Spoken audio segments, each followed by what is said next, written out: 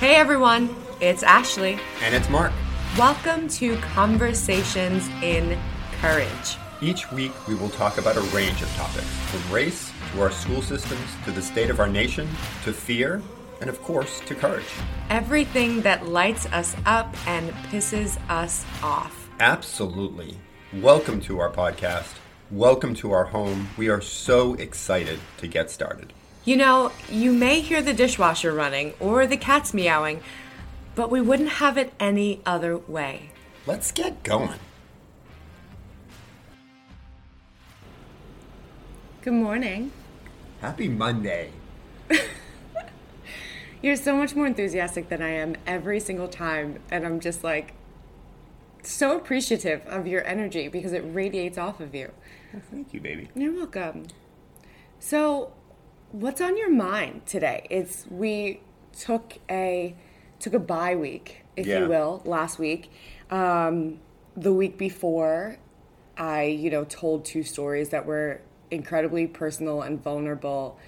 And also, just as a side note, thank you to everyone who listened and who reached out in support, or some people, have said a similar thing had happened to them. And so while I didn't want to say that originally, I'm glad I did, because it definitely brought me closer to some individuals. And that could never be a bad thing.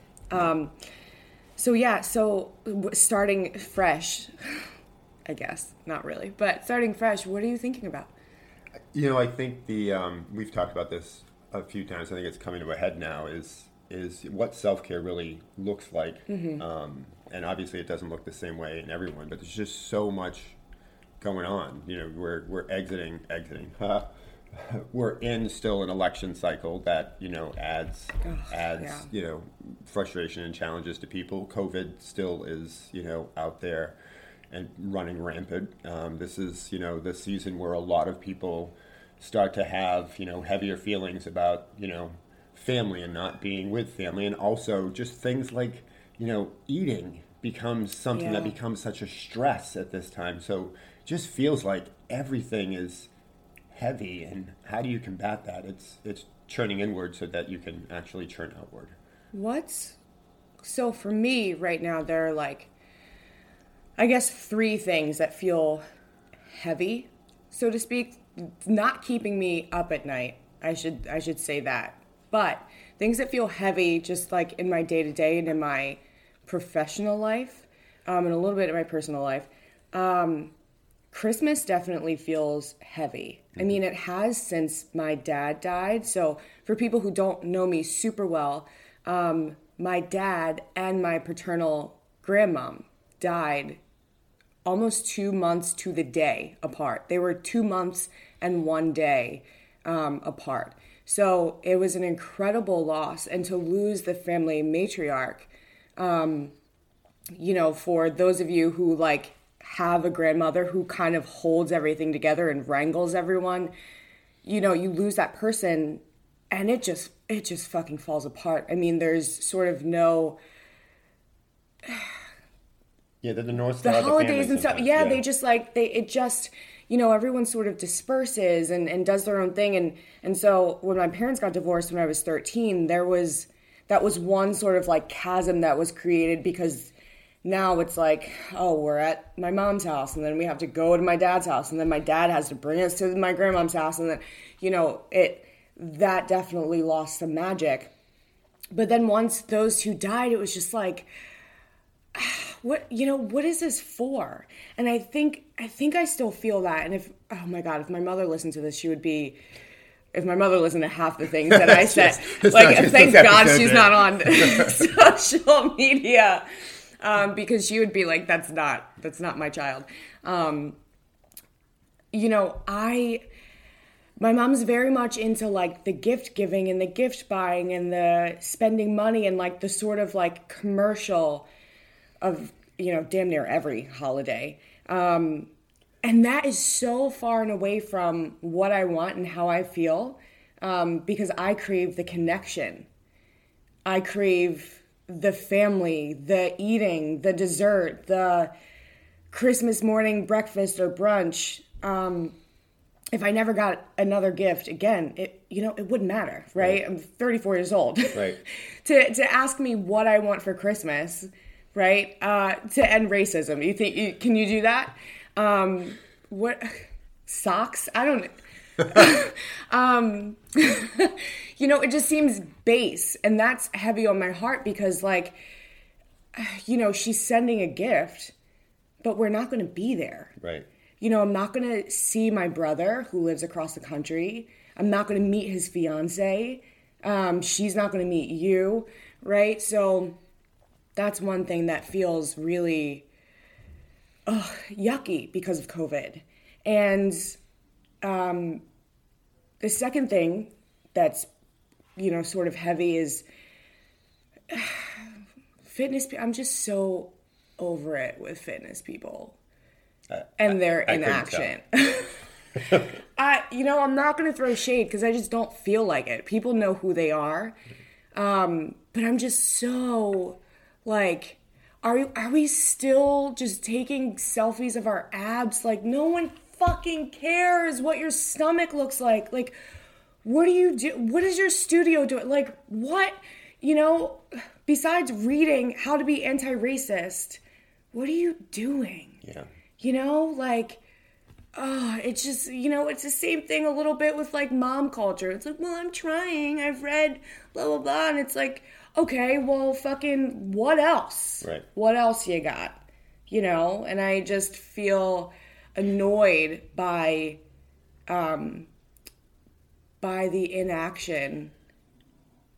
What? No, go ahead. I'm just you're sparking a bunch of things in my head. Oh my God. And I think the third thing that is a little heavy on my heart is certainly it's not heavy, but it's just I think partly because people in fitness are so self-centered, and I say that with love because I think when you freelance or when you work a bunch of jobs to make ends meet, there is a level of selfishness that has to go on. You have to fill your classes, you have to be on social media, you have to do certain things just to keep people interested in who you are so you can make money. So for people who are not in fitness, most of us get paid per person who attends class, right? So if you don't come, we don't make money. It's kind of like a salesperson who makes a base salary plus commission. Yeah. People are our commission. So in some ways I get it. In other ways, I just feel like you could also be a fully rounded person and not just talk about your schedule and your fucking apps. But because of sort of that, it's making me think more about pivoting toward the kids, even more than I think I realized because I'm just so bored. So then it becomes okay, we have some big plans for 2021, but what else? Yeah. I'm looking at me and saying, okay, you're starting to work with teachers, you are going to be working with kids in a person-to-person capacity again, right? How can we raise a lot of money? How can we provide rent relief? How can we make sure kids are clothed? How can we make sure there are presents under the tree or there's a birthday gift or so I guess what I'm saying is that I'm grateful that I'm bored with fitness because it's making me want to problem solve something that I'll never solve in my lifetime. But it's making me want to problem solve certain things within the Courage campaign even more. Yeah, and I think we start with that last piece. The thing I find so rewarding in watching this process play out, which is where I think the momentum is coming from, is, look, I've been in fitness for virtually all my life. I love it, right? Yeah. It brings me an immense amount of joy. Yeah. But at the end of the day, it still brings me, the individual, an immense amount of joy. When it comes to kids, that brings joy for us. Yeah. But it also manifests itself in something that carries forward. Yes. Right? And I think that, to watch a kid have a spark where they see themselves being heard. Right. Or actually see themselves on the screen and can share things that they were afraid to share, and to watch them evolve is like nothing else. Yeah, it cannot, because not only are you creating a ripple, but like you're unknowingly, like this is our legacy, right? Every single kid that we personally touch or donate to, or every teacher that maybe shifts their perception to make their classroom more inclusive, right? Like that's the legacy. That's the thing, right? It's not about, teaching the fitness classes and flexing in front of a mirror. It's about more than that. Yeah. And it's about using fitness as the vehicle to get to that, right? Fitness not in a vacuum. Right. Fitness as a catalyst. Right. So I think that's part of the thing. I mean, this discussion isn't about, talking down about fitness or those that like. Oh my God, no! Right? I mean, it's my full-time job. Right. I mean, it's how I make my money. It is a catalyst, but that also doesn't mean that I'm not annoyed with people who aren't waking up, because Boston is so small. And I think in order for change to happen, it's really going to take almost all of us, right, to be committed to that. Like, I'm one person. I'm not going to change Boston Fitness unless people are also willing to dive in and do the work.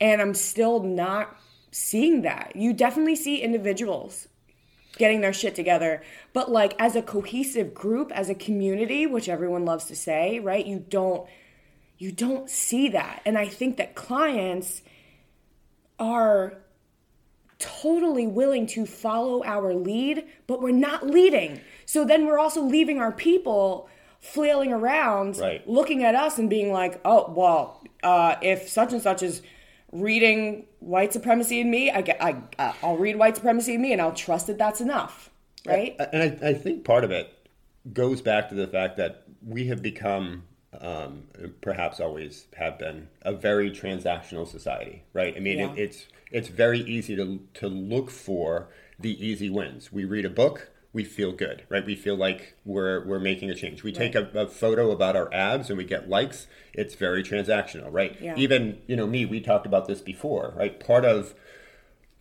why I enjoy fitness is I can go experience a workout and I immediately feel something great. Yes. Right? It's a very transactional thing versus paying attention to the bigger solve, which goes back to the original dialogue, which is if this is truly about self-care is not transactional.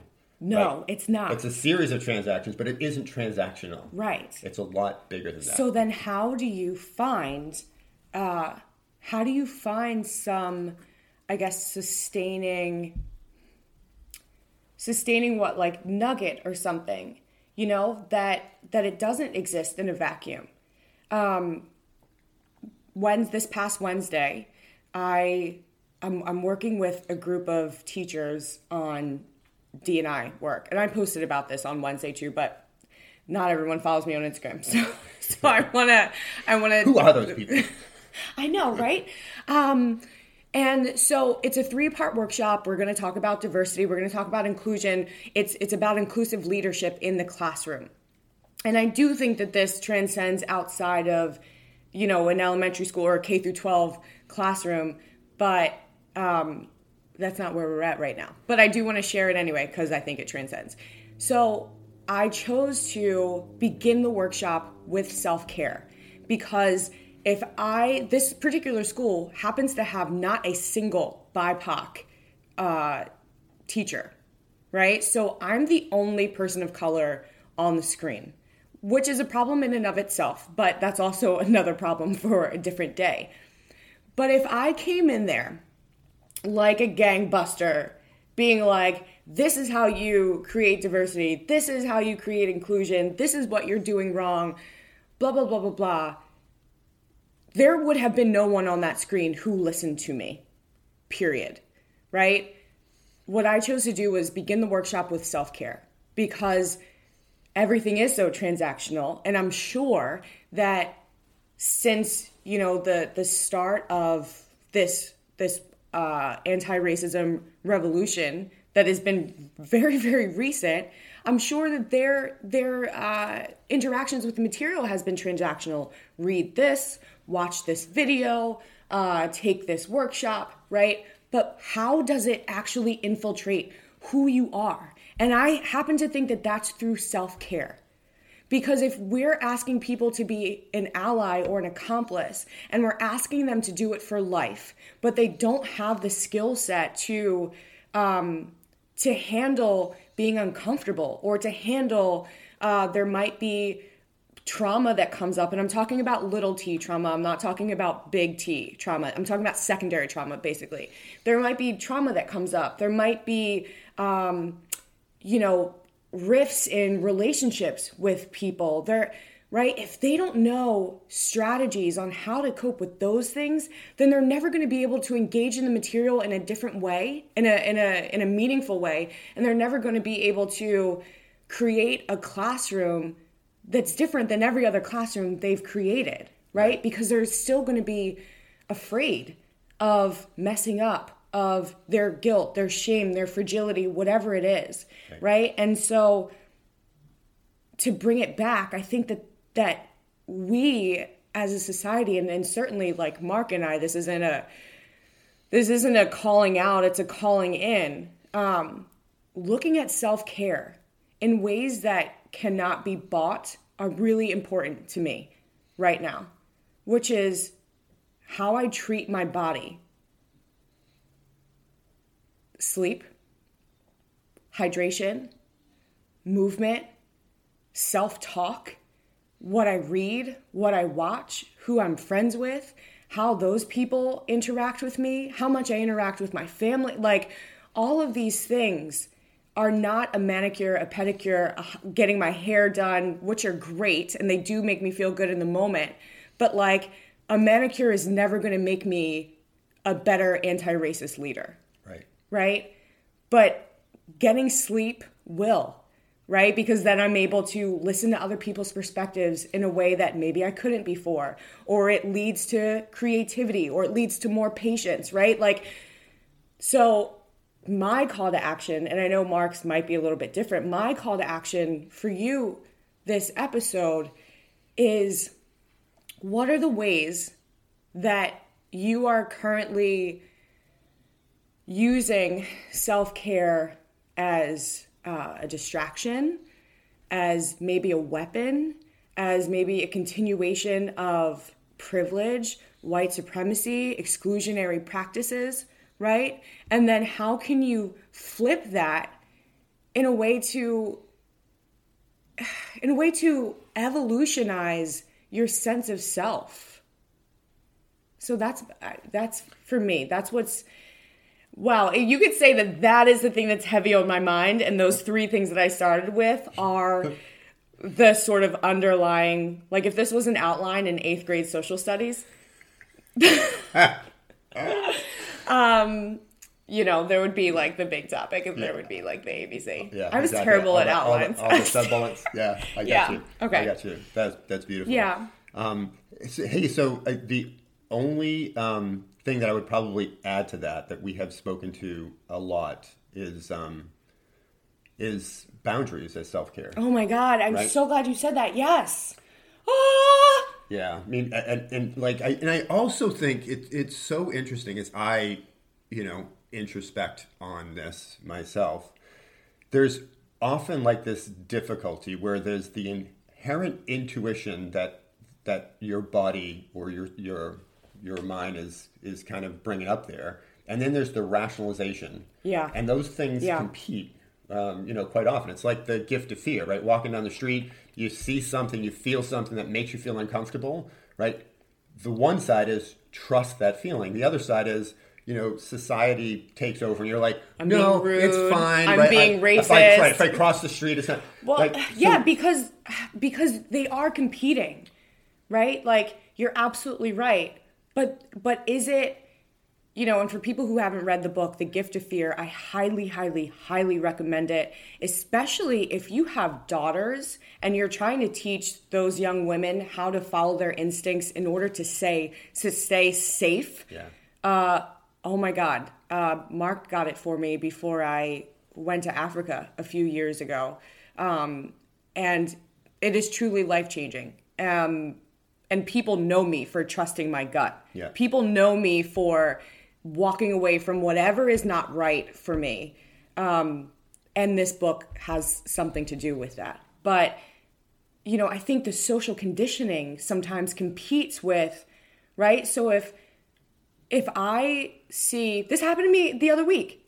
So I was in the dog park with Allie in the middle of the day by myself in our neighborhood. So I sort of know, you know, the comings and goings a little bit. I know when there's, you know, you kind of know who lives in those like apartments, you know, kind of who sits out on their patio and has a conversation. You kind of like know the lay of the land, right? Right. There was out of nowhere, out of someone walking through the grass where no one ever walks unless they have a dog with them. I've not seen it in, 3 years, 3-4 years that I've been living here. There was a black man, a tall black man with a box under his arm, walking in a place where I've never seen any human walk without a dog. And I got an instinct of like, do not be in this fenced-in dog park by yourself at this moment. There's no one else outside but you.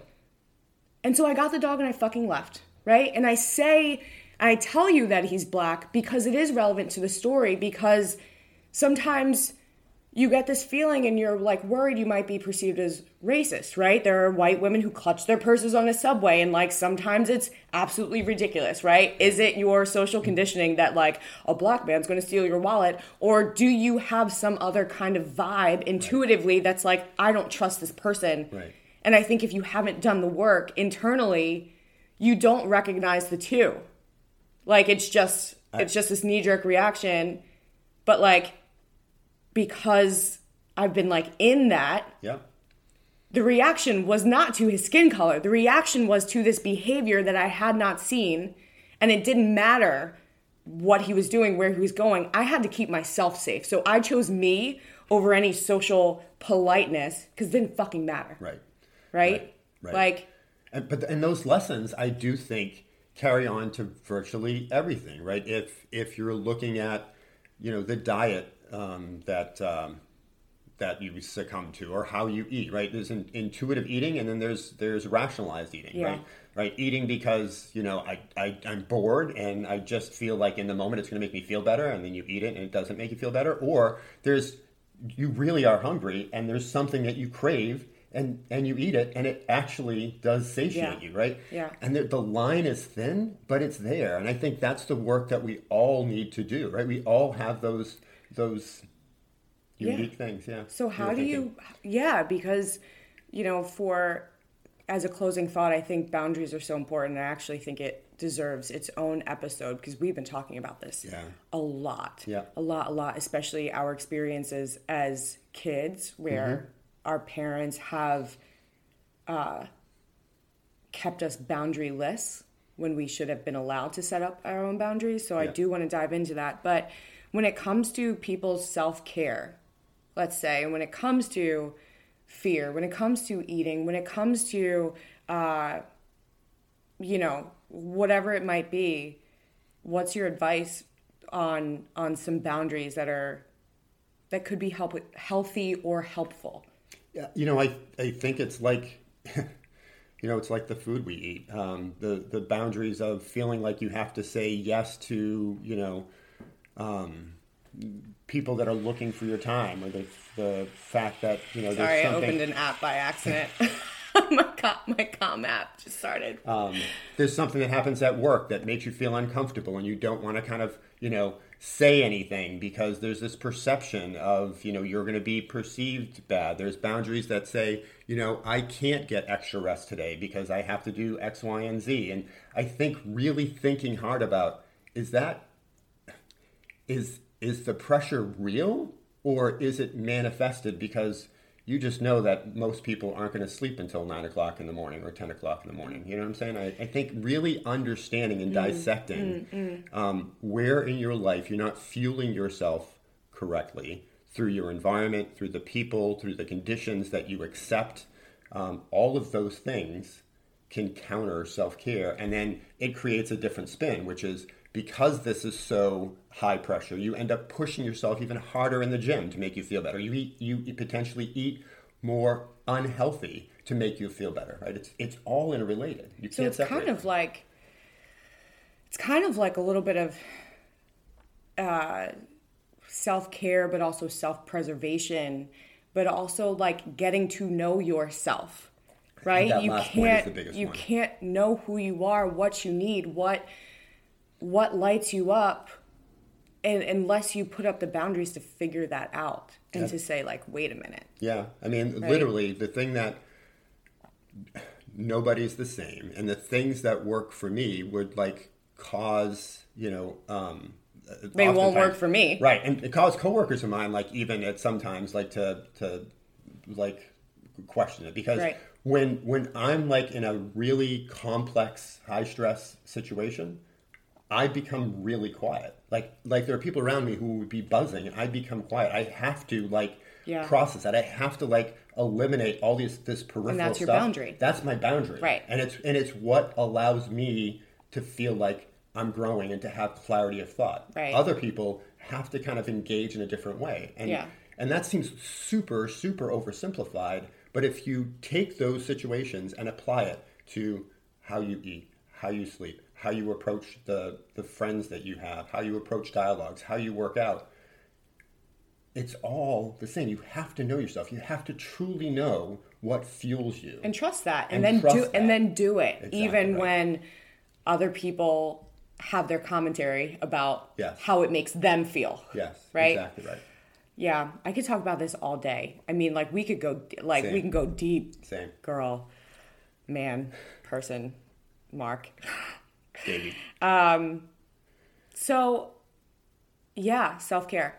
I think that's the thing. I want you to think about that, because I think we already know it's a game changer, but I think it goes deeper than the internet allows you to believe. Yeah. And that's what I'm gonna Yeah. And, also, what? Go ahead. And I was just going to say, and reading books are great, but like the magic of self-care doesn't exist in the pages. It exists inside, right? It also doesn't matter unless you like put the stuff in the book to practice. It doesn't really do anything.